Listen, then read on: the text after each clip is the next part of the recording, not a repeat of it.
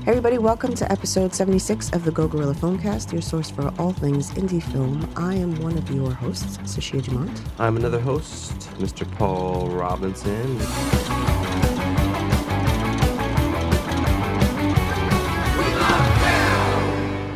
You sound a little bit better today. Yeah. Or this week, I guess. Yeah, it's happening. Getting better. It's hanging on. Yeah. You've been taking some supplements and whatnot. I've always been doing that. Yeah. It didn't help you not get sick. What can you do? There's just so much a disgusting coworker coughing all over everything can do, right? Yeah, seriously. Gyros. So today, I wanted to talk a little bit about color grading. Yay. Yeah. It's not very, it's an important step in the process. It's a process I'm currently going through. And it's also very difficult to kind of master. Master. It's your master. I killed your master. That's the quote I was trying to get to. We get it. So, because color grading it's an important, like I said, it's an important step in the process, but you can take some beautiful stuff that you shot and completely destroy it if you don't know what you're doing. Yeah. Well, I mean, you could always put it back. It's not like... Well, yeah. So, and I think, because we shoot raw, everybody shoots raw, blah, blah, blah. And I just want to take a second to thank Red for that, because they really started the whole raw revolution, Mm-hmm. They're the first company to say, hey, you can have access to all this information straight off the sensor so you can manipulate it later, like color balance and exposure and What ISO. were people doing prior to this? Not that. So no one color corrected before Red came No, they along. did, but they didn't have the amount of flexibility, to really push and pull the image.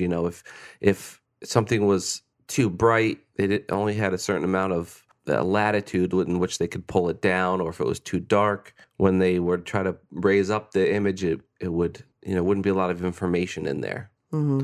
So then the advent of RAW came along and kind of changed the game for everybody, because now you can really manipulate the image so much that you can make it look however you want. And that's the goal, right? Is you want it to look as much like film. What you want it to look like? Yeah. Well, Yeah. you want to make it look as much like film as possible. I believe the word you're looking for is cinematic. Yeah. And there's no hard and fast way to make something look cinematic. It's just, there's so many things. It's lighting, composition, and direction, and There will be grading. soon. It'll happen. Yeah. And so with that, gave us the ability to manipulate the image as much as we want, which is a good and bad thing, because now, here's the thing with color grading, right? What's the thing with color grading, Paul? Is that you can do so much to the image. It's really easy. It's kind of like a string of yarn in a ball, and you start pulling on that to try to get the image to look good. And then as you keep trying to mess with the image, before you know it, you have a big mess and you got to start all over again. Yeah. That's what I've been doing. Because I'm a bit of a, I get lost in the details. Stronzo? Yeah, I get lost in the details a lot. So, but one of the things that I would highly recommend anybody that's a novice colorist like myself is there's this plugin from a company called Time in Pixels, and it's a false color plugin. So basically, you could take the false color that you would use when you're exposing on set and then use that while you're grading. So you put it at the end of your grade, and you can see what parts of your shots are underexposed, what parts are overexposed, because as we all know, when you color grade something, it may look great on your monitor, then you slap it on your TV and it looks like hell. Doo-doo. But then it looks great on your phone or something, So trying to find a grade that works on everything is impossible, but you have to find, but as a consumer, when you're going to watch something on Netflix, you can watch it on your TV or your phone or your laptop. Yeah. And it looks pretty consistent in terms of, they probably, I don't know the technology behind that, but even on YouTube, which I know they don't have the technology to determine what you're watching and then serve you a different file, that's color graded for that specific device. So I know that there's a way to balance it all out. And so that's what I've been learning lately is how to balance all that out, and using this plug in Time in Pixels, knowing that, skin tones is always very important in achieving this cinematic look, in the grade, as it were. And so having the ability to know exactly when your skin tones are exposed properly is a huge help. And so that's kind of what I'm doing now, is I'm going through the grade with. I'm basically regrading it now with that plug-in to kind of set my exposure throughout the whole film. You mean as opposed to just buying a whole new television because it's probably... Well, we need a new television, so I stand by that. We don't. Yeah. Actually. When I turn it on, there's still a picture on there. Yeah. And I don't have any busted pixels in the corner. TV still works. Not yet. Yeah. But it is a good, 7 years old?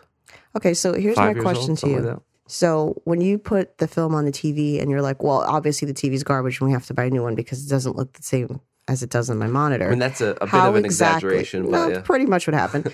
How exactly were you able to determine that the cinematography in the show Dark was some of the best that you've ever seen? Because I don't recall watching that on a Pineapple. So how is it that that show was able to grade to your subpar piece of crap television, but you couldn't?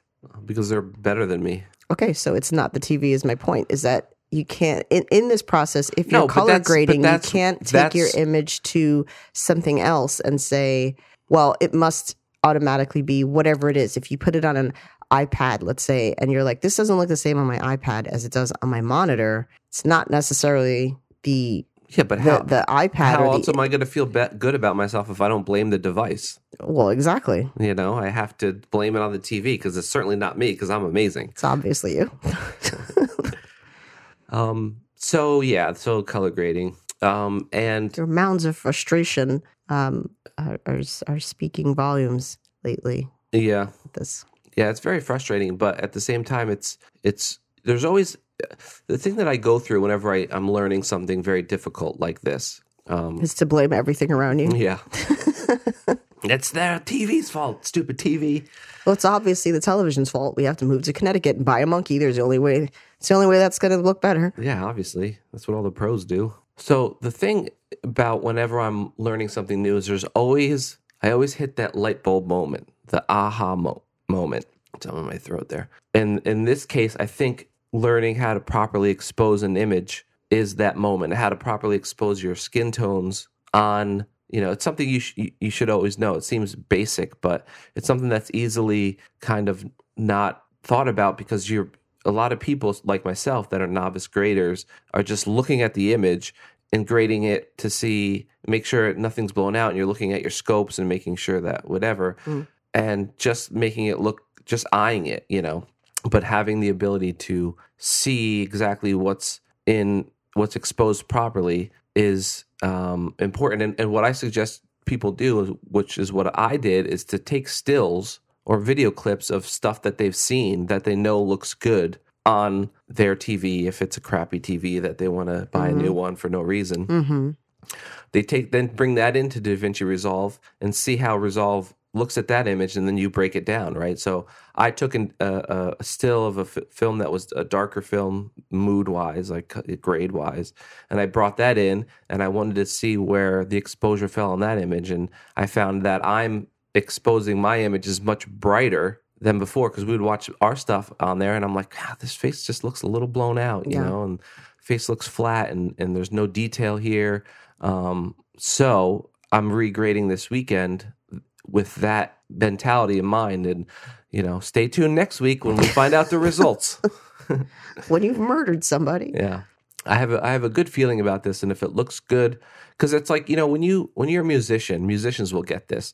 When you go to the studio and record something, you always do the crappy stereo test. You want to make sure that it still sounds good on a crappy stereo, because it's easy to make something sound good. Does anyone listen to stereos, really? Well, great, whatever. When you play this for your grandparents. Like your iPhone speakers or whatever, just speakers that aren't great. And so it's the same with this, right? You want to make sure that your stuff looks good. It's easy to make your stuff look good on a color grading monitor, but then you want it to look good on your phone and your laptop and your iPad and your TV that needs to be replaced. And so that's kind of the test for it. If it looks good on that and that, you have a successful grade, in my opinion. Now, there's probably colorists out there that are saying you are so wrong about all of this. I'm pretty sure they are. But that's my approach right now. And if you have a better solution, hit us up, Go Grill Film on Instagram. Mm-hmm. So that's my feelings on color grading. It's a love-hate thing, but when I hit that light bulb moment, it feels so good when you're like, oh, I get it now. Yeah. And I don't know if that's the case yet, but I'm staying positive Yeah. about it. So not quite. I mean, in the realm of that topic, I guess. I mean, it's sort of common in film festivals and in smaller film festivals to not really see much attention being paid to grading. And I think it's oftentimes what we've seen when the type of equipment that's being used is noted at the end of the credits, and you see a stark difference between one and the other. And we've spoken about this. So aside from lenses, which are kind of like your first line of defense, really, I mean, you can grade as much as you want, but if you didn't use very good lenses or the right lens, then that's sort of over at that point. But I don't feel like most people pay a lot of attention to grading, and it shows, I guess. It's kind of frustrating, I guess. I think I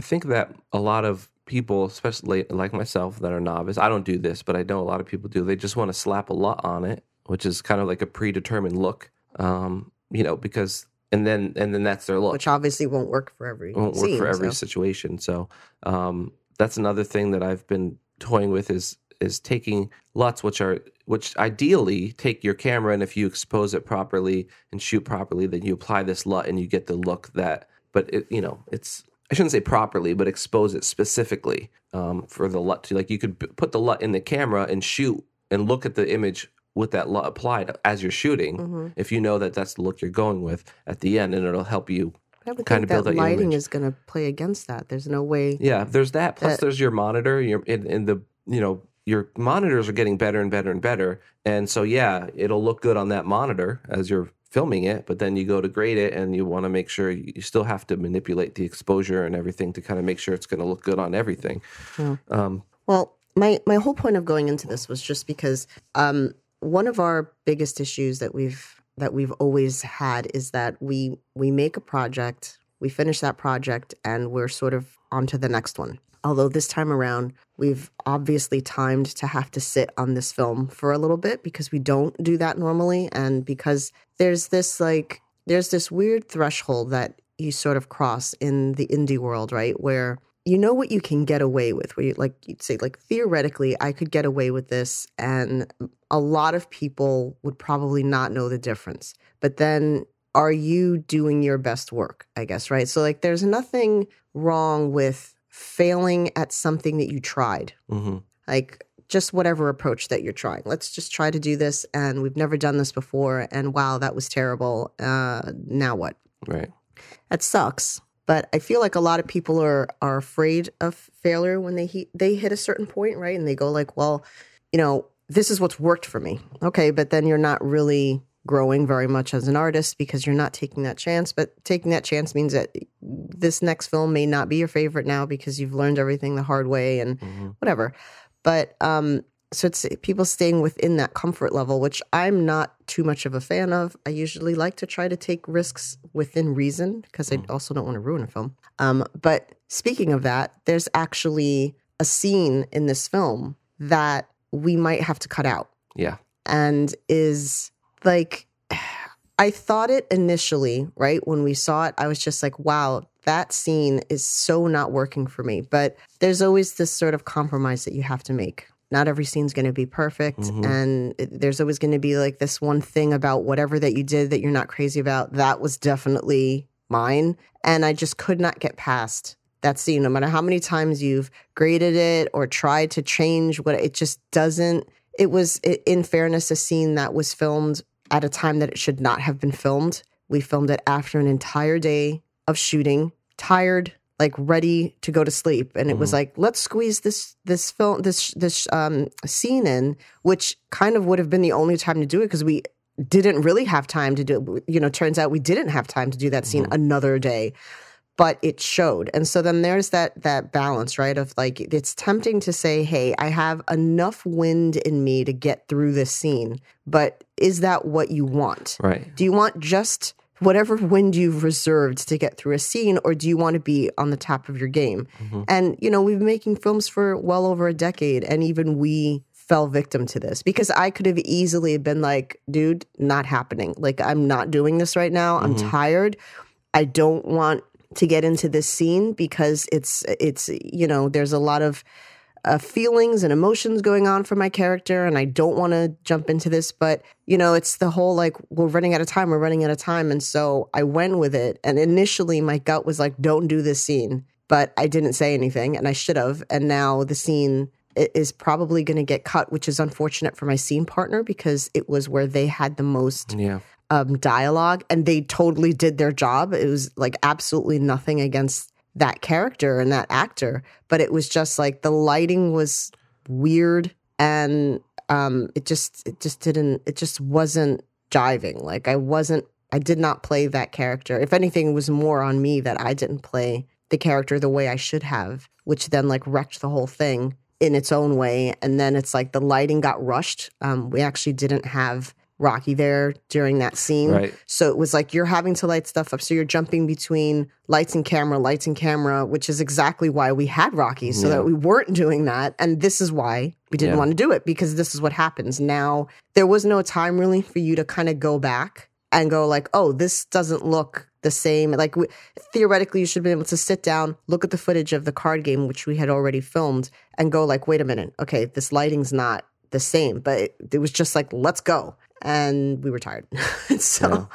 And I wasn't checking it either. Sometimes I'll check and look at what you're looking at. And maybe if I had cared to even do that, because I wasn't so tired, I would have been like, this doesn't look right to me. But I didn't even know. Yeah. I don't hate the lighting as much as you do in that scene. But look, I mean, every filmmaker goes through it as they have to dump a scene that they love. Luckily for us, this wasn't some kind of scene that we both were like in love with and hated to dump. We're both like, yeah, I get it. Like, time management was an issue for us, or for me really. We wanted to kind of start later in the day to kind of like, we're staying there. We didn't want to like kill everybody. We wanted to keep our days shorter. But that really ended up hurting us in the end. And so, it was a lot of pages to do.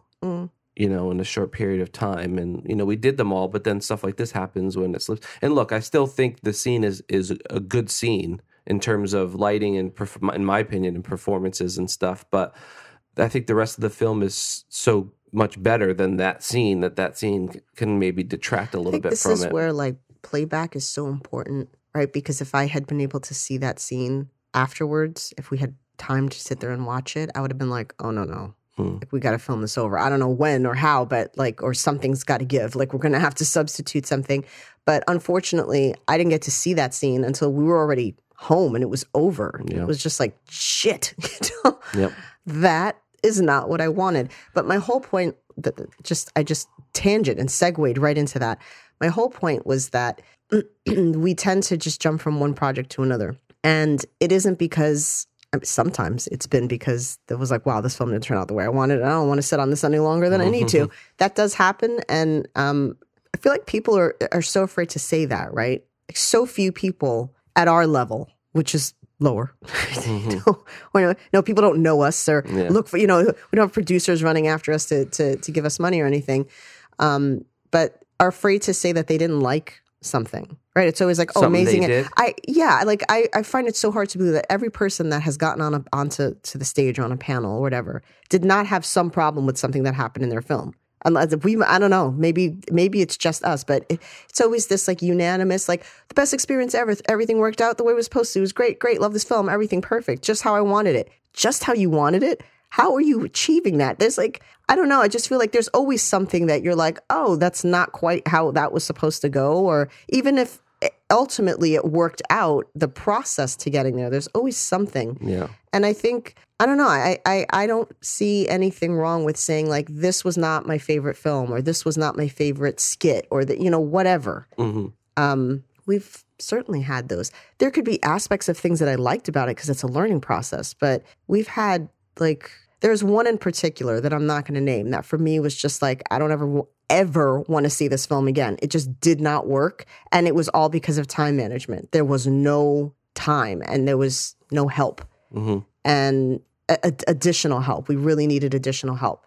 So, but to me, that's just like, it's not, oh, I'm not going to talk about that film because I'm ashamed of it. It's because I don't want to, kind of shit on everyone else's work in it. Like, it's not the actor's fault. It's just, I'm glad that happened. Now I know. Yeah. You know, and we still ran into it with this film. We still needed more time, but going by what we had done in that film, we would have given ourselves even less time to do this. So, you know, it was having to experience that and go like, we need more time. Or people And time and help and all that. But so here was the whole point of it. The whole point of it was that we filmed The Gaffer like 2 years ago or something like that. Was that long ago? A year and a half ago? Yeah, maybe. Something. That's a long time to us, right? And this is where I'm just like, is there something wrong with us? There must be, because another thing that I always experience with people in the business, going to film fest, talking to other filmmakers, is that like people will ride a film for like years on end. Yeah. And, you know, we already have the like, we're tired of a film right after we've done it. And a lot of that has to do with the fact, if you're listening to this and you're like, Jesus, these people don't seem to like making films. We get tired of what we do because we are doing more than the average filmmaker is doing. You have to understand that. Well, it's not that we get tired of what we do. We get ready for the next thing. Well, we don't have the same passion for it. You can't. There's no way that the passion that you have, like we run into people that are just as passionate about this story 7 years after they've made it as they were in pre-production. And after we're done with something and it's like, it's edited, it's done. We're like, okay, we made that. It's done. It was like a relationship. Yeah. It was in that relationship, had its ups and downs. I've moved on. That's it. I'm not looking forward to going back into that. I don't want to try to get back with that person 7 years from now. Yeah. We just don't have the same. Well, for me, it's all about the mistakes I've been making. And like you know, I want to improve. You know, I'm constantly wanting to improve. I have no end goal, right? I have no like, oh, I've made it kind of thing. For me, it's all about the journey kind of thing. But for me, I watch this film and over and over again as I'm editing it and grading it, and I just see all the mistakes I made, and then I want to turn around and make another film and not make those mistakes, you know? So yeah, if we make another film, the main focus of that film is going to be, for me on a logistical standpoint, is going to be time management. How are we going to schedule this to manage our time as best as possible and the people that we have and all that stuff. So, and, you know, and all that. So that's, I don't know if I'm so sick of something as it is I'm eager to make something better. I'm definitely sick of it. Yeah. I mean, I have my passion for it, obviously, but it's just like I was there for the preconception. Mm-hmm. I lived in that world for however long that I did. Then I lived in the pre-production world. Then I actually lived it and played the character. Then I sat and went through all the footage, and then we went through editing, and then I saw different versions of whatever. We changed it. I'm over it. I'm done. It's not a character that I don't want to play that character again. I don't want to, and it's true for, you know, so many actors. I don't care to sit through watching this performance 100 times. I have to, because it's our responsibility because we made it. There's the slight benefit of being able to see people's reaction, whether that's good or bad, whether it's like, wow, nobody's responding to this. So where did I go wrong? Mm. Or okay, people responded to it great. But, you know, as an actor, I'm like, I'm done with this. I don't want to keep reliving this experience over and over again. However, back to my point, which was that, you know, for a lot of people, they are the director of this film. So they didn't have to go through like writing it, performing in it, financing it, casting it. Mm-hmm. And so I guess it's easier for people to be excited about something for years on end, but like I'm done. I've lived in every crevice, every single like cinematic crevasse that this film has. We were in it. Yeah. And so like I love cinematic crevasses. Crevasses.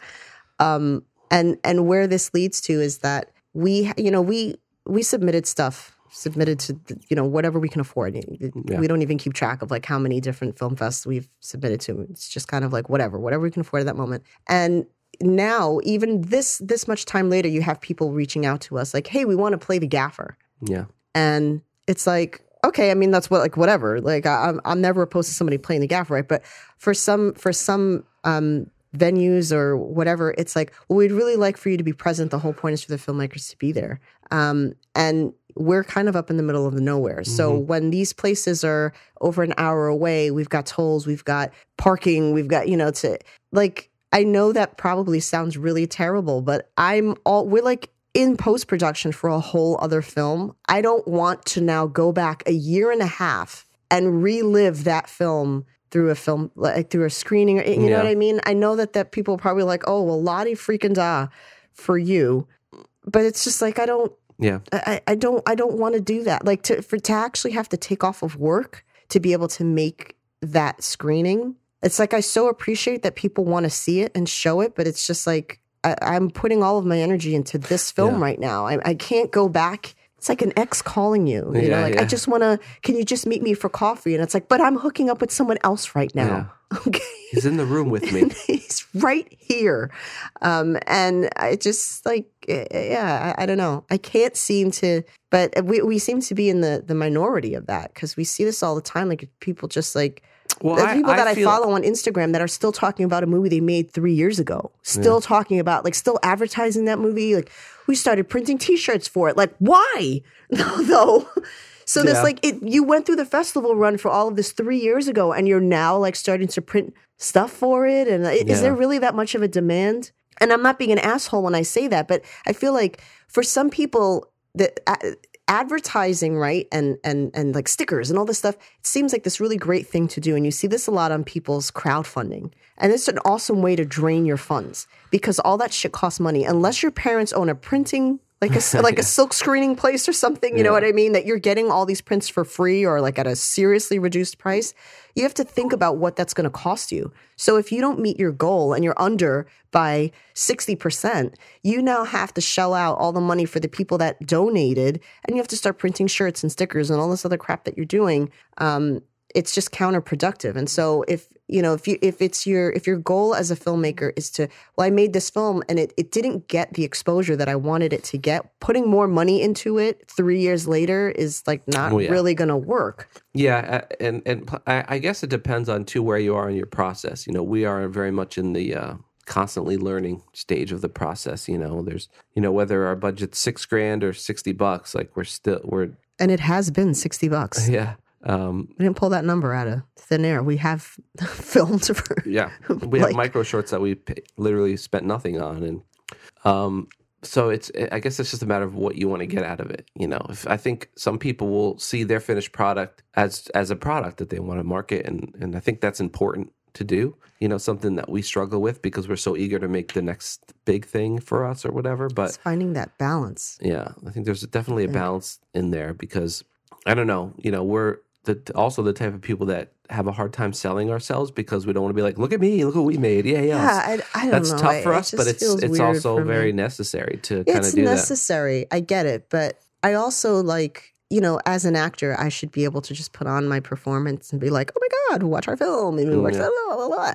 But again, I'm just like, oh, I'm very sort of antisocial in that way as well, that I just don't want to walk up to strangers and start whoring my work out to them and like forcing it on them and saying that it's the best thing that I've ever done. Because if this is the best thing that I've ever done and this is where I've capped, like that's pretty sad. Yeah. I hope to get better. It's just like, well, this is a film that we made. Tell me about the film. I'll watch it. Yeah. You know? I mean, if I tell you about it, right? I mean, just give the whole story. Like, just do you want to watch the film? Here's the synopsis. Here, look, there's the poster. It says it all on there. Like, you know, do you either want to watch it or you don't? I think that's for us. There's less on the line in terms of the ultimate outcome, right? Because we don't make films to make money. And I think this is where it differs, especially for people that write a film that live in Hollywood. They moved to Hollywood to become filmmakers. So this is devastating when you've made a film and 3 years later, it's not anywhere near where you were hoping it was going to be. And so there's like this last ditch effort to really push it because you're trying to make it as a filmmaker. We don't make films to do that. Yeah. So I guess perhaps I've answered my own question. That's where it is. That there is no, for me, it's like, you know, oh, your film did well at Film Fest. Cool. That's a bonus, right? When we win awards, when we get an email that it's like you won first place, we're like, oh shit, that's awesome. Mm-hmm. But then my day progresses. I don't know, like we put it on social media because that's what you're supposed to do. Hey, we won this award, and I'm proud of that. That's awesome. Everyone involved, like it's great. Yeah. Yay! But then I just immediately move on with my day. I don't know, like I can't sit. I feel like I see it on people's faces when they'll say, "I saw your post about winning the award. That is so awesome," and I'm like, "Yeah, it's cool." Yeah. And they're like, and they stop and they look at you like, are you really, that's all you're going to say? Like, am I supposed to say like, I know, right? How awesome are we? I know. First place winners over here. We won. Like, I just can't do that. I can't do it. I'm so bad at that. I just go like, oh, yeah, no, that's awesome. I think a lot of artists have problems with like the light being shined on them. Some don't, obviously. Some don't. Let me tell you. I don't know. I've come But, across quite a handful of people that have no problem with it at all. Yeah, some people definitely don't. But, you know, there are, I think it's pretty common enough where it's like a thing, you know, when artists like, you know, they just like, yeah, you know, look at me. But I think that's like, look, every actor is a closeted egotist to some extent, right? And for me, it's like, I don't know. I don't know where my process, like how I move through that really. But I just know that once I've finished something, like I said, we watch it and I'm watching it more to find what's wrong. I will never sit down and watch something I've been in just for the fun of it to see, oh, like, I just want to relive this moment. That never happens. For me, it's like when you're like, there's another version, like I sit and I watch it. I'm like, oh, there's a boom that drops here. Yeah, I know. Okay. There's this or whatever. Like I'm watching it sort of with a fine tooth comb, you know, and just going through those things. And then when we go to Film Fest, I'm usually, there's like, I'm playing, it's like a winter wonderland playing in my head because I'm just living in my head and I'm trying not to pay attention to anything that's going on that screen. And I'll just kind of listen to people's voices, but I'm singing songs in my head. I'm on vacation. I'm just like, I don't want to pay attention to this. And it's so uncomfortable. And then it's always nice, especially if you, because from some people you're like, I don't know, you could just be saying that. But from some people you can see, if you know them or whatever, and they say like, look, you did really well. That was a great performance. That's nice to hear. But then the other part of me is like, I just want this moment to end as soon as possible because I don't know what to say to that. Yeah. Like, oh my God, that was so good. Okay. I know. I'm amazing. It's just like, all right. Hey, cookies are awesome, right? Yeah. It's like, we just talk about something else. Yeah, I don't know. Yeah. So it's so weird because like as a kid, I was like the dancing clown. Yeah. I put on a show. Look at me. Look at me. You know, I was totally like, let me put on a show. And then as I got older, I was like, stop looking at me. From an extrovert to an introvert. Yeah. Stop looking at me. But I want to be an actor. Yeah. So I think out of the two of us, I'm a little more outgoing. Yeah. You know, and so when we even when we go to places and, you know, when we went to the Queens World Film sometimes Fest we switch places and I have to be like, hey, buddy. Out in public here. Yeah.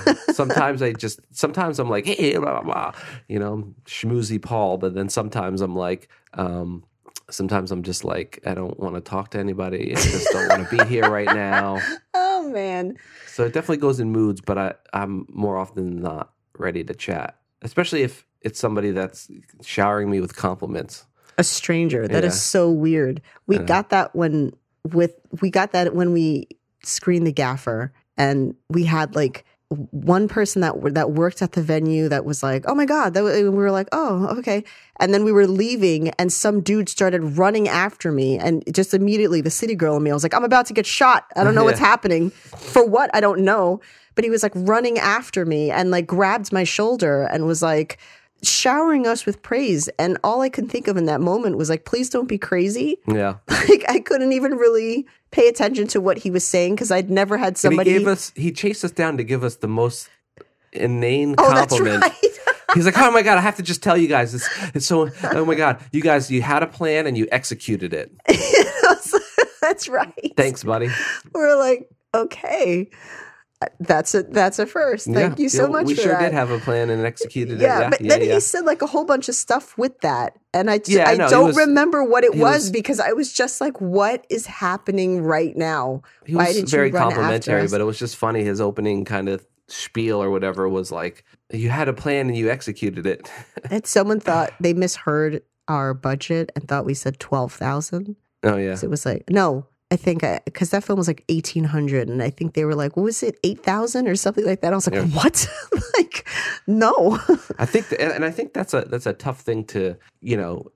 Budgets are such an odd thing because you can never, especially on our level, you can never look at a film and be like, well, that's, you know, probably about an $8,000 or $10,000 film. You can't prove it either. Well, there's that because you look at our film and it's like we didn't rent a camera, we didn't rent lenses. Right.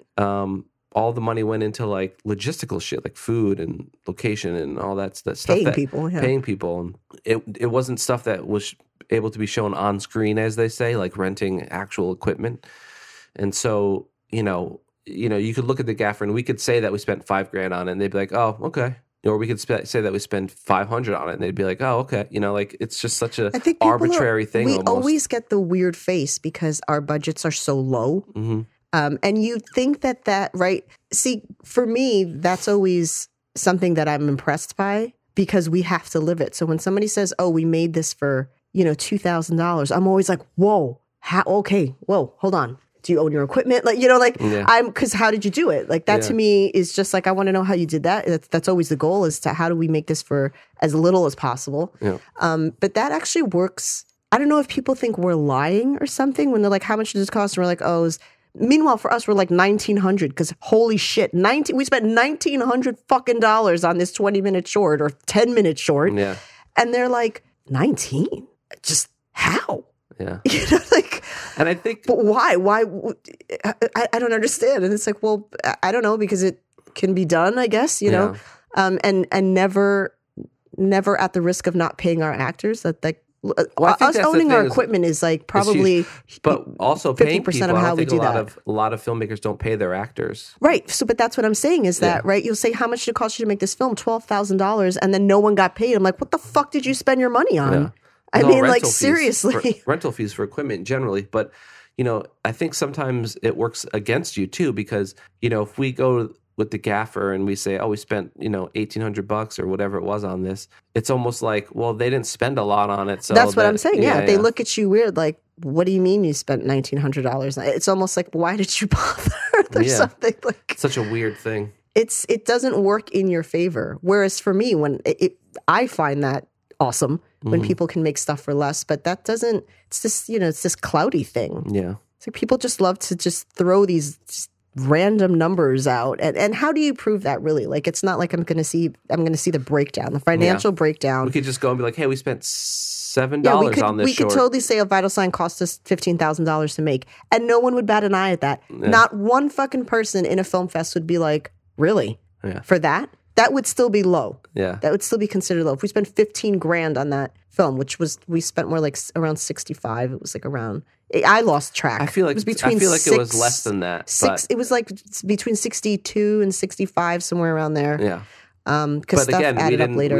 We didn't rent any equipment. That was all for locations, food, and actors. Really. I don't know how. Well, we couldn't have made it if we had to rent all the equipment. Like, I think that's what's happening, is that people are so much of their budget goes to paying a cinematographer, and it's just like, okay, but that's the thing too. We had, this is a bigger ensemble piece that we had going. I mean, it's a character story about. We could have saved money. I've said this before. I purposefully don't cast a lot of actors in films, not because I don't want to. I would love to have more people, but more people means having to pay more people. Mm-hmm. So that's the reason why we usually don't. Usually we keep it at like 2 to 3 people, and we kind of went a little nuts this time, and so for us, at least. Anyway, I don't know. That was just my thing. It's like there's a part of me that kind of feels bad saying like, I don't really want to go see that film of mine again from however long ago. Thanks for wanting to screen it, though. But there's a huge part of me that just wants to go anyway, because to meet people and to talk about a new film and that stuff. Right, but I feel like... Because I feel like it's something we should do. Right? By going like, oh, hey, somebody starts talking about that film, and I'm like, yeah, listen, anyway, we made a new film. Okay, that seems so weird to me. If I walked up to somebody and wanted to talk about the film that I just watched, and all they're talking about is a film that they've made, I'd be like, what the hell are you doing here? You're here for this film. If I watched a film of somebody's and I liked it, and they're like, oh, I have a new one, I'd be like, oh, I want to see it. I want to see the trailer or whatever, I don't know that it's going to work like that. I feel like people want to live in that. They want to live in the moment they were just in. This is a film that you were here to advertise, and that's that. Yeah, I don't know if I agree with that statement. You never agree with my statements. That's not the point. No, I don't see that would be, just get your name out there. If there's other filmmakers and we like their films, we can have them on this show. Totally. But again, we are going to right around that time that this would be screening or would have been screening. I don't know if they're doing it anymore. It's like right when we're going to be dead smack in like the whole post of it, of like advertising and trying to get it into Film Fest. And we're just going to be living in the vital sign world. And I can't, like, I don't know how to go back into the gaffer world. This is where my acting skills are obviously not good enough, because I can't even pretend to give a shit about that. If somebody's like, oh, hey, what was your motive for, like, I don't fucking remember. It was like, I wrote that like 2 years ago. I don't know. I mean, I'm in this world now with this film. Like, I just don't. Yeah, no, I hear you. I understand what you're saying. I can't apply that passion for something that... I don't think it's... Yeah, I mean, for me, it's easy to just go there and watch the other films that are there, too, and talk with people. I'd be more interested in other people's films than my own. Like, I already seen this. I don't care like about mine. I'd rather see other people's stuff.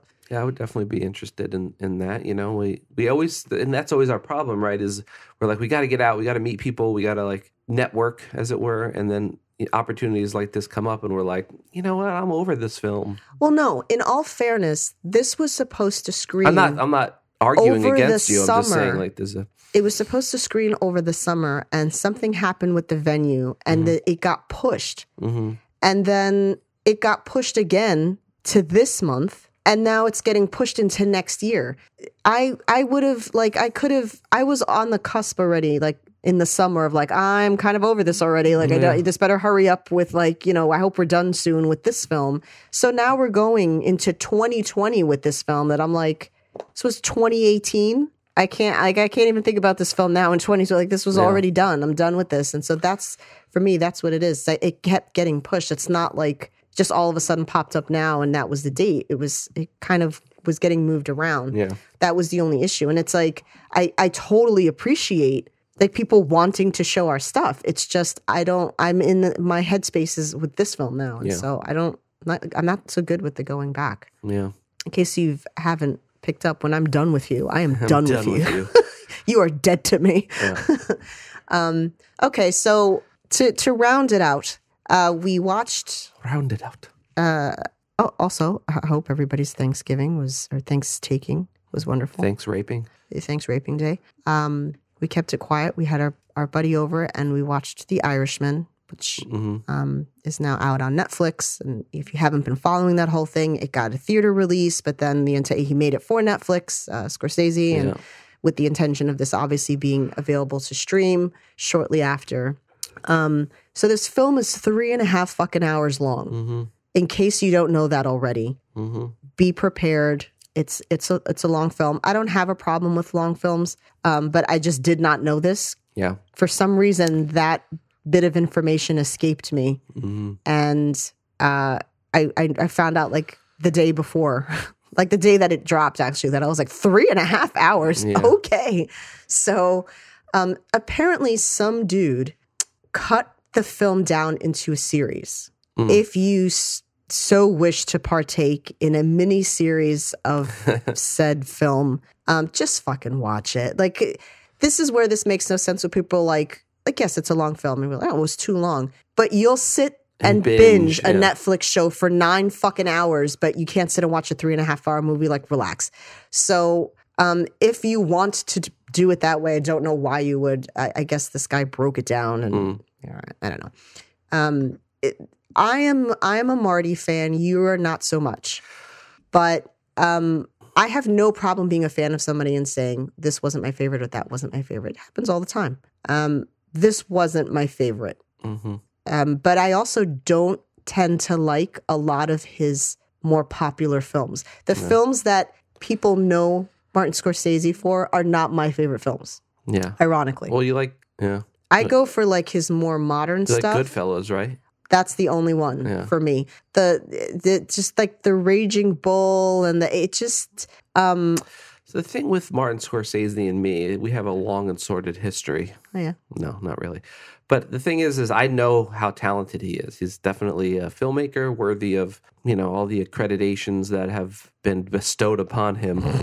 But most of the stuff he makes just isn't for me. You know. Is it because the theme is always... Yeah, like I'm just not into mobster stuff. So this, like, you know, so when I watch... But he makes other stuff. Yeah, right. So when even like The Departed I liked, or I like Shutter Island a lot, I like Wolf of Wall Street a lot. So, you know, in those films I see like, oh, this guy's really good. But then when he, you know, Goodfellas, Irishman, I just, you know, I don't want another mobster movie with a voiceover starring De Niro, you know, like, and Pesci, you know, it's just, if this could have been a Goodfellas sequel. I know it's different and it's kind of loosely based on real events or whatever, but it's, I don't know.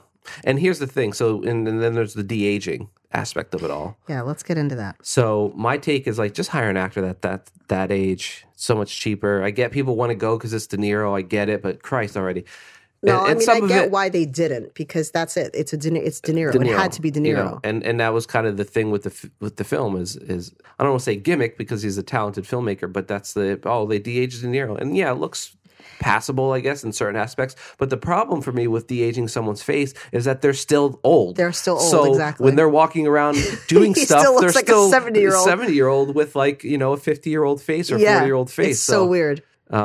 I think that the de-aging wasn't as distracting as I thought it was going to be. When I saw it in the trailer, it was way more jarring. Yeah. I was like, whoa, how is that going to work? Yeah, I thought it was for 2 hours solid, or whatever. They did a decent job, but there was always this weird, this artificial skin tone. No, it wasn't even the mouth. It was this artificial skin tone. It looks like they had a lot of makeup on or something. It looks like a latex mask. Yeah. And your skin tone doesn't look right. The texture to your face doesn't look right. They did good on the opposite end of that. On the aging makeup was beautifully done. I don't know who did the makeup on that. I'm sorry, but they did great on that, making Pesci look older, giving them the turkey neck and doing the whole thing. Like, they did great with that. But the problem is that Robert De Niro walks like a grandpa. Yeah. And so when I'm supposed to believe that he's younger, I don't, because I know that he's not that age, so whatever. Here's the biggest problem with that. I know what De Niro looks like 25 years ago, and it didn't look like that. Yeah. So despite the references that I'm sure they used his actual face in aging, it didn't come across. That's not what De Niro looked like in his 50s or however old he was supposed to be, because he was always older. They never had him like, you know, at 20, but it didn't, I know what he looked like. He was an actor at that time in his life, and it didn't look like that. Yeah. It's like his head always seemed too big for his body or something. It was just this weird thing. I don't know. Not as bad as I thought it would be, but I'm just not a fan of de-aging. I just don't. Maybe for like a scene or two. I can understand doing it for like a quick flashback. I was surprised on how much of the younger De Niro's in this film. Yeah. It's a lot. I have to say that I'm not a De Niro Pesci Pacino fan. I know that people are gasping right now. I don't get it. I've never seen De Niro play a character and that I've forgotten it was really De Niro. Maybe like Cape Fear a little bit. He's kind of a hick and it was the accent and this and that. But Pacino has been Pacino in every single film that I've seen him in. Same with Pesci. Pesci's voice can't be changed. He's always going to be like Goodfellas and My Cousin Vinny. He just kind of lives in those two spots there for me. And their faces, and it's mostly their voices. The way Robert De Niro talks, he can't change that. And that's why he never changes as a character. Pacino, forget it. Everything is the same. And the same thing with Pesci, is that nasally little voice. You know what I mean? So it's like, I never forget who they are. Pacino did not annoy me as much as I thought he would. He didn't Pacino all over the place. He didn't Pacino all over the place for me. But that's not what Hoffa sounded like. He did not look or sound anything like Jimmy Hoffa. Like, I don't know what, you know, I obviously it was like he wanted to put Pacino in the film, and so he's going to cast him as Jimmy Hoffa. I just don't understand why. Yeah. Because he didn't resemble him in any way, shape, or form. It was Pacino, obviously. He was funny. He was funnier than I thought he was going to be, obviously. But I don't know. That trifecta for me, I can't, aside from Pacino, who wasn't in Goodfellas, I can't. They're always those it's the same thing for me. It's the same thing. And I like when a director has a favorite actor when they use, first of all, if you watched Goodfellas, some people came back. There was a character, the girl in Goodfellas who was playing the drug mule. Yeah. She is now obviously 25 or almost 25 years older. And it's like, whoa, she looked like her own mom, you know? I recognized her right away. I was like, oh my God, that's the girl. So I think it's awesome that he brought some people back, you know, just kind of that homage. I feel like that's great, especially since this is playing around the same time as that. As those worlds, the world and Goodfellas and stuff. But I don't know. It's sort of a catch-22 when you start bringing an entire cast back like that, because it's hard to sort of pull away from those other films. Yeah. I don't know. I like the way he worked. First of all, you know, Leonardo DiCaprio is like pretty much my favorite actor in the whole world almost. He's one of my top 3. I like the way Scorsese works with him because he never plays the same person. Mm-hmm. His character in Shutter Island is not the same as he was in Departed. It's completely different from The Wolf of Wall Street. I get to see a different film. They're completely different films. But the mob movies, Raging Bull, and you know, it's I don't know. I can't. It wasn't horrible. No, it definitely wasn't bad at all. But I would never sit down and watch that movie again. No. Like if it was on in the background, which it won't because we're getting rid of you. You hear us, Comcast? Fuck you. But if it was on in the background, just on TV or whatever, and like I'd keep it on, I guess. But there's not. If somebody came here and said, "I really want to see that movie," I'd be like, "You should, but not here." Yeah, yeah. You should see this movie, just not in my presence because I'm not sitting through 3.5 hours of that again. Yeah. No, thank you. No, thank you. That's what I would say to that. Yeah. So I mean, I would give it like a B. You know, the costume. Look, if a Scorsese film is always going to have an amazing, you know, costume and the story. Well, I mean, the story is, you know, based on true events and all that. But you know that the set's going to look like there was obviously no cap on finances for cars in this fucking film. Like, they were just, I would love to know what the budget was just solely for the cars. Cars, costume, hair and makeup, on point, always beautiful. He's a great director, but I just like his obscure stuff. Yeah. I tend to enjoy those films more. Yeah, me too, for sure. And I love that he produces stuff that's not, you know, he does stuff that's not in that's his sort of comfort zone. Mm-hmm. But I think that's why I like him so much, is because I can say, you know what, this is what you may be known for, but I actually like the other shit that you do. He plays producer that new movie Uncut Gems that I want to see, believe it or not, even though it stars Adam Sandler of all people. Mm-hmm. You know, he is not afraid to just say, this is what I want to do. The other film that he did with Garfield. Andrew Garfield? Obviously, not the cartoon. No, Lasagna Monday? When he brought the fat cat back. Yeah. That period piece that he did. Oh, with him and Adam Driver, that one? Yeah. Yeah. You know, a lot of people shit on how boring and slow that was. It was a very slow film. But I love that he was like, fuck you, this is what I want to make. Mm-hmm. This is what I want to do. Yeah. And I think that's great. Yeah. So he's still one of my top favorite directors, even though I'm not the biggest fan of his most popular work. And that's the thing, is he always gets lumped in as the Goodfellas guy or now the Irishman guy and mobster thing, but he has a lot of stuff under his belt. Shutter Island is a really, really good movie. It's a great movie. It's one of my favorite movies ever. Yeah. And a lot of people hate that movie. Yeah. It did terribly. I loved it. I don't get why, but I love it. Wolf of Wall Street is, is good.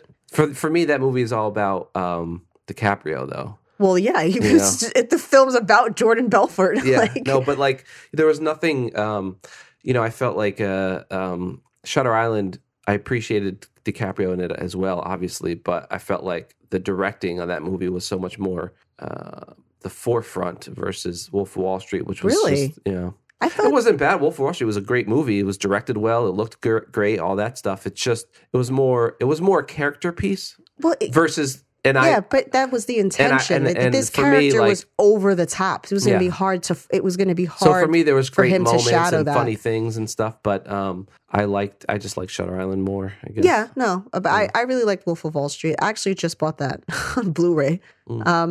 Because on Black Friday it was like $10. So I was like, fuck it. I hadn't bought it yet.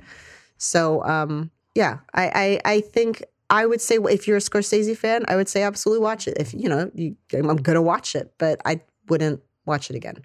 Yeah, it just I don't know. You know what's going to be next is the age actors, but now I feel like they're going to start changing actors. So like You know, What do you because they were talking about bringing James Dean back. Oh, right? that's Remember this that? whole thing. Yes. So, but what I think is going to happen is they're going to be like, once De Niro is maybe he passes or he's too old to de-age or whatever, they'll just get someone who looks like De Niro and then change the face of the person. So then now you can have somebody who actually is that age doing things at that age, but they just change their face. I don't know how that's going to work, like box office wise, though, because people I don't want know. to see that actor. Yeah, I don't know. I just don't like the de-aging thing. Like, just Yeah, I mean, I think it's a great piece of technology, but like you said, I think it works great when it's like a flashback or something, and peppered in. Yeah. Pepper it through, but to actually have like long scenes with somebody being de-aged, it just looks weird. Yeah, It just doesn't look because right. they're still that age and they move and walk differently. Yeah, De Niro has this very like, he's like the barrel-chested older Jim. He's in his 70s, Yeah, I believe. Pesci is. when he had De And it's Niro like- stomp somebody, and it's like, oh, Bobby. Yeah, they had a scene where he whipped out the De Niro stomp, and it like I was concerned for his hips. Yeah, I was like, don't hurt yourself, buddy. On an osteoarthritic stance, I was like, this poor man is going to hurt himself. Like, Yeah. it just, I don't know. It didn't work the same. And this is the shit about aging, right? This is what happens to your Yeah. body. But it's, I don't know. I feel like I'm not age shaming them. It's if just you like, want to work with, if you want to say no, but I still want to work with these actors, then like write something where they can be their age. I don't know. yeah, It just, because it's very bizarre and it doesn't quite work. Wasn't as bad as Tron, but it just was enough that it was like, oh, okay, this, oh, Jesus, another scene with, okay, all right, like, gotcha. And like Anna Paquin, I know there had been like some controversy over the fact that she literally had a line in the Oh, yeah. entire film. yeah, And I think Scorsese had said she didn't need any more lines because the whole point was that she knew what her father had, who he was, and all this other stuff. But look, there's like, what time do I need to be there? If somebody's Yeah. like, you're gonna be standing, you're gonna hit the plunger on a toaster in a Scorsese film, I'll be like, listen, I'm gonna get my manicure. I'm gonna practice at home how I plunger that toaster. Yeah. Yes, that's a good one. But she's I got an arsenal of plunges, Marty. do you want me to go straight down? Pointer finger, 2 fingers? How do you want this? But it was kind of weird because she just was, Yeah, it was like, she obviously didn't have a problem with it. yeah, but I wonder like why, because she looks enough. This That was was the my biggest issue. thing, yeah. This is my issue. It's like, so you used Anna Paquin, who looks nothing like either of who, and look, Hollywood does this all the time, right? Where their kids, their families never resemble each other. However, the child that they used to play her character was very olive tone, like very Sicilian looking. She may not have been, she could have been Asian or whatever, but what I'm saying is that she had a complexion or Mediterranean complexion that did not in any way, shape, or form match the pasty Paquin. I don't understand. You know what I mean? Like, Yeah. what was the point? They And should have it's de-aged her and shrunk her. I'm not trying to be an asshole, but it's not like anyone's like, oh my God, it's Anna Paquin. You know what I mean? So it's just like, what was the point of using Anna Paquin in this? She looks nothing like this child. The skin tone's completely off. Doesn't really have any lines. I mean, I get why she did it, but I just don't understand like who picked Anna Paquin to play De Niro's kid. Just no resemblance in any I way, think shape, or Action form. Bronson had more lines. And the other girl who played his daughter as well, she's an actress. She does a lot of indie film. The blonde girl. Yeah. Her as well. I was just like, I don't understand why. Like, I don't understand why these kids are being chosen to play their children. I don't. Marin Ireland. She's a really good actor, but she looks as much like De Niro as she does Paquin. Like, it's just like this family makes no sense. It's just weird, strange casting. Yeah. I love that Jesse Plemons was in it. I love my boy Jesse Plemons. Sebastian Maniscalco, in case you missed it, I don't know how you could. Yeah. Was also in this. The fuck out of here. The fuck out of here. I didn't know that. But as soon as I saw his face, I was like, oh my God. And his character goes very well in this world, for sure. But it almost was a little too much for me because you know Maniscalco is not his character on stage in real life. Right. He's much more toned down. He plays that up and he plays this like fucking loud Italian guy. This was like a parody of someone playing that character. It was so over the top. Listen, these people do exist. I lived in Brooklyn for several years. I've lived in the city for many years. I'm not going to say that I didn't come across that and still won't. But I think for people that aren't from New York and aren't from the city, they assume that to be way more prominent than it is. Like, we made fun of people that had this very extreme, stereotypical Italian or like whatever ethnicity it was. Like, when we had like a friend in the group that was like that, we always made fun of that person because it was so over the top. Mm-hmm. You see it, but not everyone is like that. Yeah. You're going to have more, it's like this little subcategory in like Bensonhurst and Staten Island of people that keep that shit going. But that's not like, not every Italian New Yorker is like, the fuck out of here. Yeah. They don't all, like, they don't burp mortadella, you know? It's not like fucking mozzarella's coming out of their ears. Yeah, it's just like, you know, if that time they step, they leave like a provolone footprint or something. That's not a thing. It's, for some people it is, but it's not like the majority of people. Yeah. It was a little, that character was a little bit too much for me. Just a touch. But again, I gave it a B. What would you give it? Yeah, I'd give it a B. It could be. All right. You know, I like that, you know, Martin Scorsese is, you know, he also embraces technology, which is nice, you know, like a lot of old school directors, they were like stuck on old school ways, but, you know, he's willing to like de-age an actor for almost an entire film. Is he only on film? Is he like Tarantino? I don't know. Probably. But at least like, you know, visual effects and stuff, he's not afraid of. I love him, and I think he's great. Yeah. You're not going to love everything that somebody does. But I have to say, it felt like a long movie, but I was never like, oh. Yeah. You know, sometimes you hear 3.5 hours, you're like, good grief, like Dances with Wolves. I saw that in the theater as a child. I saw that movie in the theater. There was never a point where I was just like, oh God, this is just painful. Every scene had its purpose, and it was long, fine. But I wasn't like, oh. But, you know, I think, you know, we were watching it with somebody, but I have a feeling like if it was just you and I watching it, we probably would have been on our phones more. At some point. Yeah. That's just a disgusting, terrible habit that we have fallen into because of technology. That doesn't speak for the film. So that's that. Which is great that's probably the thing about theaters that I like. Is Still enjoy that you can't get on your phone? Yeah. Like it physically forces me to not be able to be on my phone. I know. It's really bad. Yeah. We have to be better about that. Yeah. Because I watch stuff that I like that you don't like, that I am watching on my own, and I'm like on my phone sometimes. Like there's a lull. I put my phone down shortly into The Mandalorian, and this speaks volumes for me. Yeah, it wasn't. We already know my stance on the Star Wars and stuff, but I hate that everyone loves Baby Yoda as much as they do, because they're just going to murder the whole franchise now. But that bastard is so adorable that I just want to know what happens. I thought you were watching it for Gina Carano for a second. No.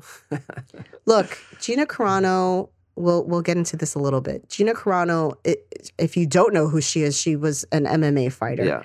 Yeah. She's in impeccable shape, although there's a lot of haters out there that have commented on her girth. She's a big fucking girl, and she's a fighter, and you're not going to find that in most actresses, you know? So obviously, like but I just like, could we not have just grazed her through an acting course just quickly? Yeah. Not trying to be a dick here. I think she did better in this than anything else she's done, but that doesn't really say much. Well, I mean, she barely spoke in Deadpool. Yeah. And then there was that other movie that she was in, and I don't even remember her in it, really. Oh, where she was like hunting people or whatever. Yeah, I don't really remember much about it, but like Deadpool, well, she did that movie with that Soderbergh movie, right? Yeah. Yeah. That's the one I'm talking about. Oh, no. She's like in a dress. Oh, was that the same movie? No, I'm thinking of the one where she had like the paint across her face. No, I'm thinking of that one. But, you know, she was more of a presence in Deadpool. Yeah. She wasn't really like she didn't act very much in it. I don't know. It was the fucking Mandalorian. Yeah. The delivery was kind of weak, and I don't know. That's funny, I don't expect her to be like an Academy Award winning actress for this, but I just feel like there's so much. This is pretty high profile here. Like, how was somebody not like, okay, let's just work on your delivery, and like let's really get this on point as best we can, so that Maybe that as a was. whole. All right, well then I'll leave that. I'm not going to say anymore. Then I don't want to be a mean girl. I just I appreciate her because she is who she is. Especially in this business, it's so easy to get torn down. When she came out as a fighter, she was very svelte and small. She fell into the Hollywood world. She always had trouble making weight, though, as a fighter. She was fighting. Yeah, she should have been fighting at a higher. She was pushing to stay at that at a lower weight. But unfortunately, that Hollywood kicks in, and she did get the boobs and the teeth and the veneers, and because there are times that I've seen her and stuff, and I didn't even know who she was. She always had big boobs, didn't she? No, she did not. Oh God! See, now we're going into the mean girl cop. No, she did very much enhance things on her body.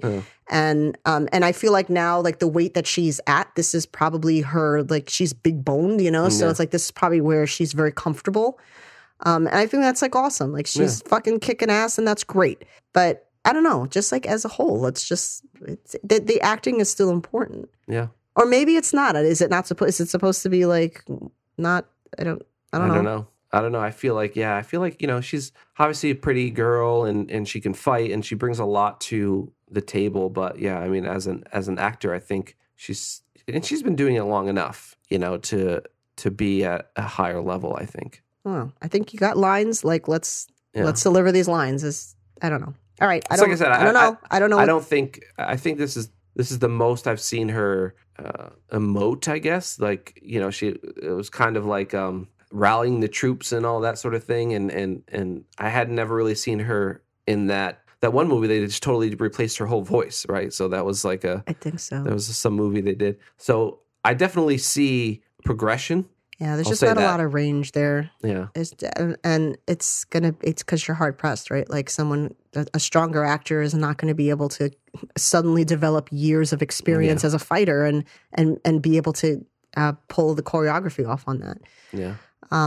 Whatever. Baby Yoda's just adorable, and I love him, and I want him to be real, and he's not. Yeah. And I think I'm so happy that they went with a puppet and not with their original CG, because that would have just been so weird. I don't know how he kept up. I don't want to give spoilers away, but they're like walking together, and Baby Yoda kept up with them. I found that really strange too, himself, because when he walks off the ship, he's got like a good 10 feet ahead of him, and he's like struggling to get his little feet, and then all of a sudden he's right behind him, and I'm like, well, this thing doesn't run, obviously, so he reminds me of like a wind-up toy, like that's how his feet, like one in front of the other. I don't know. I just want to smush that little face. Yeah. Whoever thought that it's something Star Wars related, that I would put my phone down and be like, so once they get rid of that character, if they do, like, I am out. Just so you know. I'm in it while he's in it, and then if he's out of it, I'm gone. Mm-hmm. He lost me. Because other than that, there's nothing keeping my interest, really, if I'm being honest with you. Like, story-wise, I'm like, I don't know. All right. Like, although this most recent episode 4, I don't want to spend too much time on it, but it was like... But I will. They went to a place, and then, I just don't want it to feel like it's Monster of the Week. I don't mind if it was Monster of the Week. I'm just interested to see... That's a really good description, because that's how it feels to me. Yeah. I feel like you don't really have to watch this in order even, sort of. I'd kind of be okay with that. I don't know. I'm on board for the ride. I'm excited for whatever, whatever. I'm very easy to please, and you're a Mandalorian. I'm a Mandalorian. We are meant for one another. Yeah. Stupid. Okay. So that's it. This is a pretty long episode, actually, for us without a guest. We were just rambling. I don't know what's going on next week. I know the week after that, we are going to have the Steady Geekin' Reality Bomb Peoples, whoever can make it. Yeah. People's Megasode. Perry's going to be here. I don't know how we're going to, I don't know that we have enough seats or mics to even get everyone around. We might have to share. We'll make it work. So do stay tuned. We're almost 80 episodes. Yeah, buddy. How's this happening? Yeah, We've yet to miss a week. Lucky you. Mm-hmm. Lucky you that you've not been able to escape us for even a week. 1 week. I will not grant you the pleasure of that. If you have any questions, suggestions, If you want to tell me what a big stupid jerk I am for not being a Pacino, Pesci, De Niro fan, Instagram.com/ do it there. Go Gorilla Film. You can email us at gogorillafilm@gmail.com. Twitter, which we don't check that often, but that's Go Gorilla Film as well. Could either insult us or shower us with praise. Either way, we will be equally affected. Yeah. We'd love to hear from you, except for you. You know who you are. You people. But everybody else. You know what you people are. All right. Okay. Bye. See you next week. Yeah. Yeah.